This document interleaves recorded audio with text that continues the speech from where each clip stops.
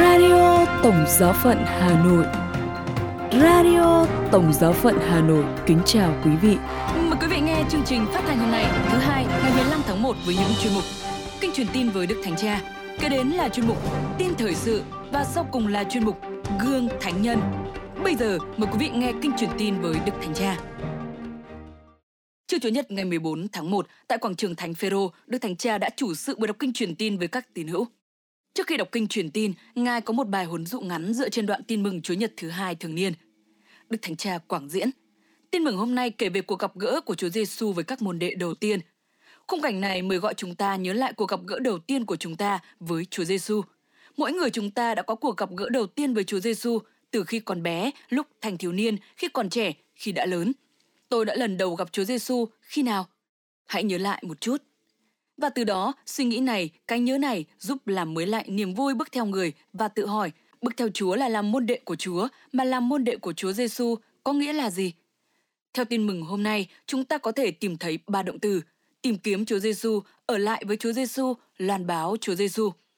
Trước hết là tìm kiếm, hai môn đệ nhờ lời chứng của Gioan Tẩy Giả đã bắt đầu đi theo Chúa Giêsu và người thấy các ông đi theo mình, thì hỏi, các anh tìm gì thế?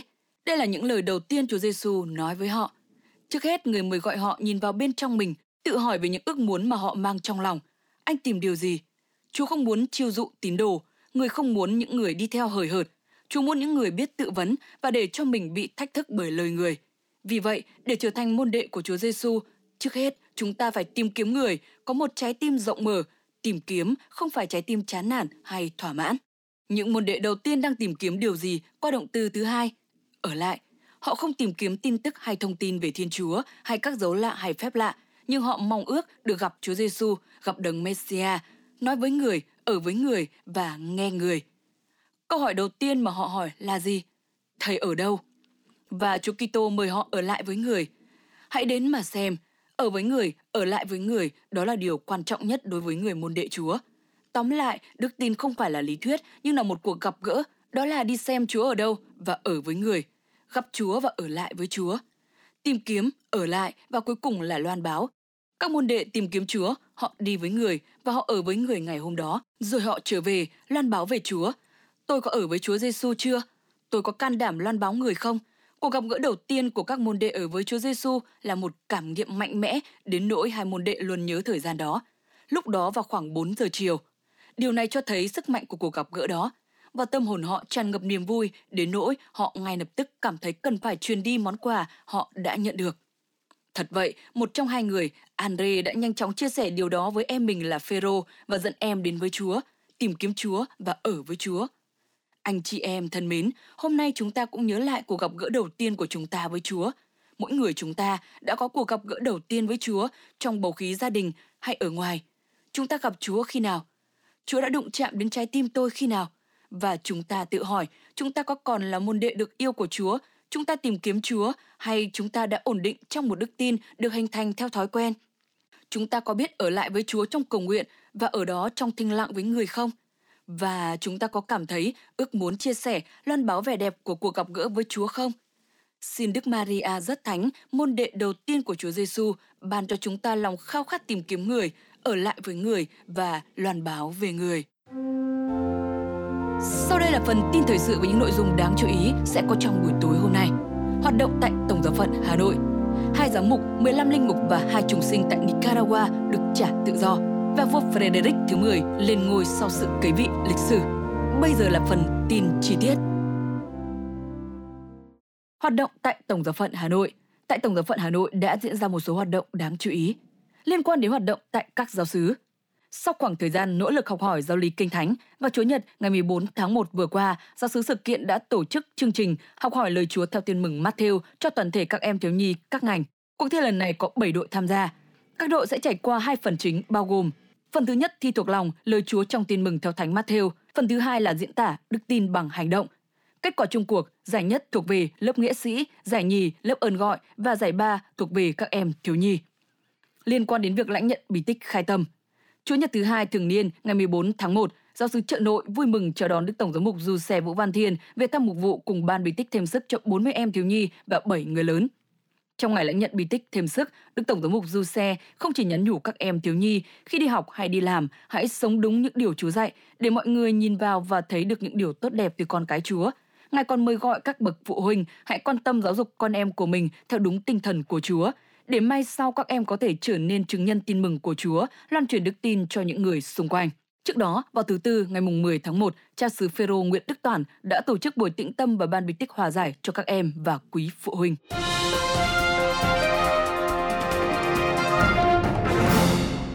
Hai giám mục, 15 linh mục và 2 chủng sinh tại Nicaragua được trả tự do.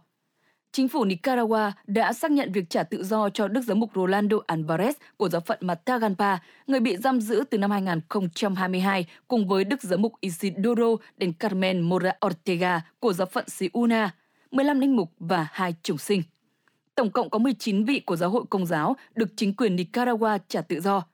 Tin tức này được truyền thông địa phương công bố và được các quan chức chính phủ ở Managua xác nhận. Tất cả các ngài đều đến Roma vào chiều Chủ nhật ngày 14 tháng 1, ngoại trừ một người vẫn ở Venezuela. Đức giám mục Alvarez của giáo phận Matagalpa, đồng thời là giám quản tông tòa của giáo phận Esteli, đã bị kết án 26 năm tù sau khi bị quản thúc tại gia từ tháng 8 năm 2022. Đức giám mục Mora thì bị bắt vào tháng 12 năm 2023. Trong buổi đọc kinh truyền tin đầu năm, Đức Thánh cha Francisco đã nói về tình trạng các giám mục và linh mục ở quốc gia Trung Mỹ này bị tước đoạt tự do. Ngài mời gọi mọi tín hữu thể hiện tinh thần gần gũi thông qua lời cầu nguyện.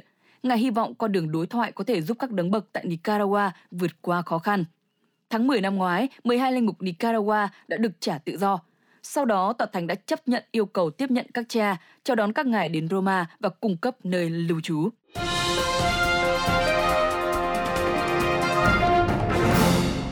Vua Frederick thứ 10 lên ngôi sau sự kế vị lịch sử. Vào Chủ nhật ngày 14 tháng 1 vừa qua, vua Frederick thứ 10, 55 tuổi lên ngôi, kế vị mẹ ông, nữ hoàng Margaret thứ 2. Bà đã trị vì ngai vàng được 52 năm. Hàng chục nghìn người Đan Mạch đã tập trung tại Copenhagen để chứng kiến sự kế thừa lịch sử. Nữ hoàng Margaret thứ 2, 83 tuổi, đã khiến cả nước bất ngờ vào đêm giao thừa khi thông báo kế hoạch trở thành người đứng đầu hoàng gia Đan Mạch đầu tiên tự nguyện từ bỏ ngai vàng sau 900 năm. Trong một cuộc họp của Hội đồng Nhà nước tại Cung điện Christiansborg, với việc làm này, vua Frederick cũng chính thức hóa trở thành vua mới của Đan Mạch. Người vợ gốc Australia của vua Frederick, Mary Donaldson, sẽ kế nhiệm vai trò nữ hoàng này. Vua Frederick thứ 10 bày tỏ lòng kính trọng đối với mẹ, vợ ông và gia đình. Vợ vua, tân nữ hoàng Mary Donaldson, một nữ luật sư sinh ra ở Australia và là thường dân đầu tiên trở thành nữ hoàng ở Đan Mạch. Mặc dù chủ yếu giữ vai trò nghi lễ, nhưng nhà vua được những người ủng hộ coi là người có vai trò nối kết quan trọng cho đất nước, trong khi phải đối mặt với những thách thức đáng kể, bao gồm những lo ngại về vấn đề nhập cư và mục tiêu tăng cường quan hệ quốc phòng với các nước Bắc Âu khác, để bảo vệ cơ sở hạ tầng quan trọng và chống lại những gì nước này coi là mối đe dọa từ Nga ở cả Bắc Cực và khu vực biển Baltic trong bối cảnh cuộc chiến đang diễn ra ở Ukraine. Chuyên mục Gương Thánh Nhân. Mời quý vị lắng nghe Gương Thánh Anne Trinh Nữ.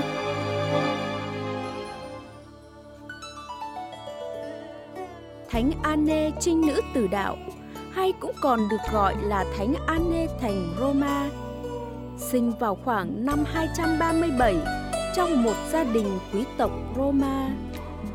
Vì là người Ý nên thánh nữ có tên theo tiếng Ý là Santa Agnese di Roma và có tên theo tiếng Latin là Rome Sancte Agnetis.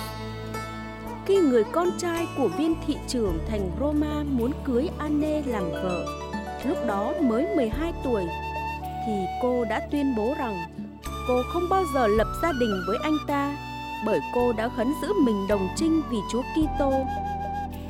Tức giận trước sự từ khước của Anne, người con trai của viên thị trưởng đã lôi cô ra trước tòa án. Tại đây, viên chánh án đã sử dụng mọi nghiệp vụ của mình, từ dụ dỗ ngon ngọt tới đe loi để thuyết phục cô. Nhưng tất cả mọi lời đe dọa cũng như những lời ngon ngọt của vị quan tòa đều không thể khuất phục được Anne và cũng không thể khiến cho cô phản bội lại với lời mà cô đã khấn hứa. Vì luật pháp Roma cấm hành quyết các trinh nữ, nên vị quan tòa đã ra lệnh lột sạch quần áo của Anne ra và ra lệnh cưỡng hiếp cô. Bộ sách hạnh tích vàng thuật lại rằng Sau khi Anne bị lột sạch quần áo thì một phép lạ đã xảy ra. Mái tóc trên đầu cô bỗng chốc mọc dài xuống và phủ hết toàn bộ cơ thể của cô, và toàn bộ khu vực chung quanh nơi cô đứng đều được phủ đầy với sáng trắng. Dù phép lạ diễn ra tỏ tường như thế, nhưng người con trai của vị thị trưởng vẫn cố cướp cho được trinh tiết của cô. Và khi đang cố gắng để thực hiện hành vi đồi bại, thì người thanh niên này liền bị tấn công bất ngờ bởi một tên quỷ và tức khắc lăn ra chết. Tuy nhiên, nhờ lời cầu nguyện của mình, Anne đã làm cho người thanh niên nói trên được sống lại. Nhưng dầu vậy, người ta đã không tin vào phép lạ. Trái lại, người ta còn quy kết cho Anne tội hành nghề phù thủy và quyết định xử tử cô với án thiêu sinh. Khi người ta chuẩn bị xong giàn hỏa thiêu và đưa Anne lên đó để trói cô vào cọc rồi châm lửa, thì thay vì thiêu đốt cô, ngọn lửa lại tìm cách tránh xa cô. Chứng kiến cảnh ngọn lửa không dám bén mảng đến gần cô, không phải chỉ những kẻ muốn thiêu sống cô phải hoảng loạn, nhưng chính bản thân Anne cũng cảm thấy buồn vì nghĩ rằng mình không xứng đáng lãnh nhận ngành lá tử đạo. Trước lời cầu nguyện âm thầm nhưng cháy bỏng của cô, trời cao cũng mùi lòng. Và thế là Anne đã được phúc tử đạo dưới thanh kiếm của một tên lý hình người Roma. Tên lính này đã dùng kiếm để kết liễu cuộc đời cô, giống như người ta sát tế một con chiên. Vì thế, trong truyền thống và trong hội họa, Thánh Anne luôn xuất hiện trong sự liên kết với một con chiên. Thực ra, như đã nói trên kia, tên gọi theo tiếng Latin của Thánh Anne là Agnetis, và con chiên trong tiếng này được gọi là Agnus. Từ các tác phẩm của Thánh giáo phụ Ambrosio, người ta biết rằng Thánh Anne đã rất được các tín hữu tôn kính và mến mộ ngay từ thời của giáo phụ nêu trên. Trong kinh nguyện Thánh thể 1, tức kinh nguyện của giáo hội Roma, Thánh Anne được nêu danh cùng với 5 vị thánh trinh nữ tử đạo khác, tức các thánh Felicita, Perpetua, Agatha, Lucia và Cecilia. Các thánh tích được cho là của Thánh Anne hiện đang được bảo quản và tôn kính tại Vương cung Thánh đường Thánh Anne, ngoại thành bên đường Via Nomentana của thành phố Roma. Nhà thờ nguyên thủy kính Thánh Anne đã được xây lên ngay trên lăng mộ của Thánh Costanza.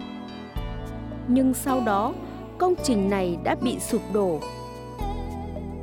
Vì thế, từ năm 625 tới năm 630, Đức Thánh Cha Honorius đã cho phép xây dựng một vương cung thánh đường nhỏ ngay bên cạnh công trình nêu trên.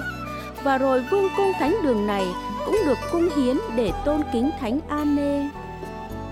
Tại Roma cũng còn có một thánh đường khác được dành để tôn kính Thánh Anne, đó là thánh đường Santa Agnese in Agon tại quảng trường Piazza Navona.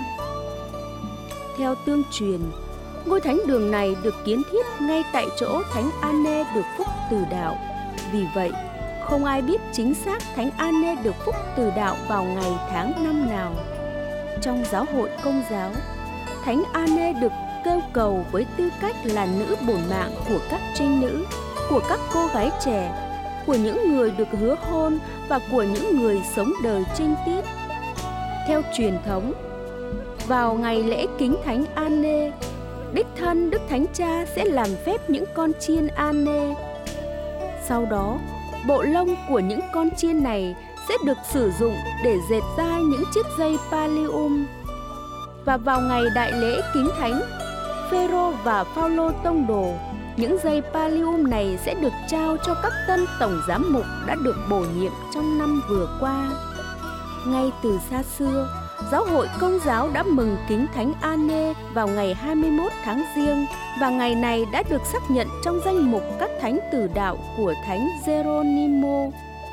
Sau cuộc cải tổ phụng vụ vào năm 1969, ngày lễ kính Thánh Anne vẫn được giữ nguyên như trước và được cử hành với bậc lễ nhớ buộc. tức là lễ bậc 3. Các giáo hội chính thống Anh giáo, Armenia và Luther cũng mừng kính Thánh Anne vào ngày 21 tháng Giêng. Radio Tổng giáo phận Hà Nội xin chào và hẹn gặp lại.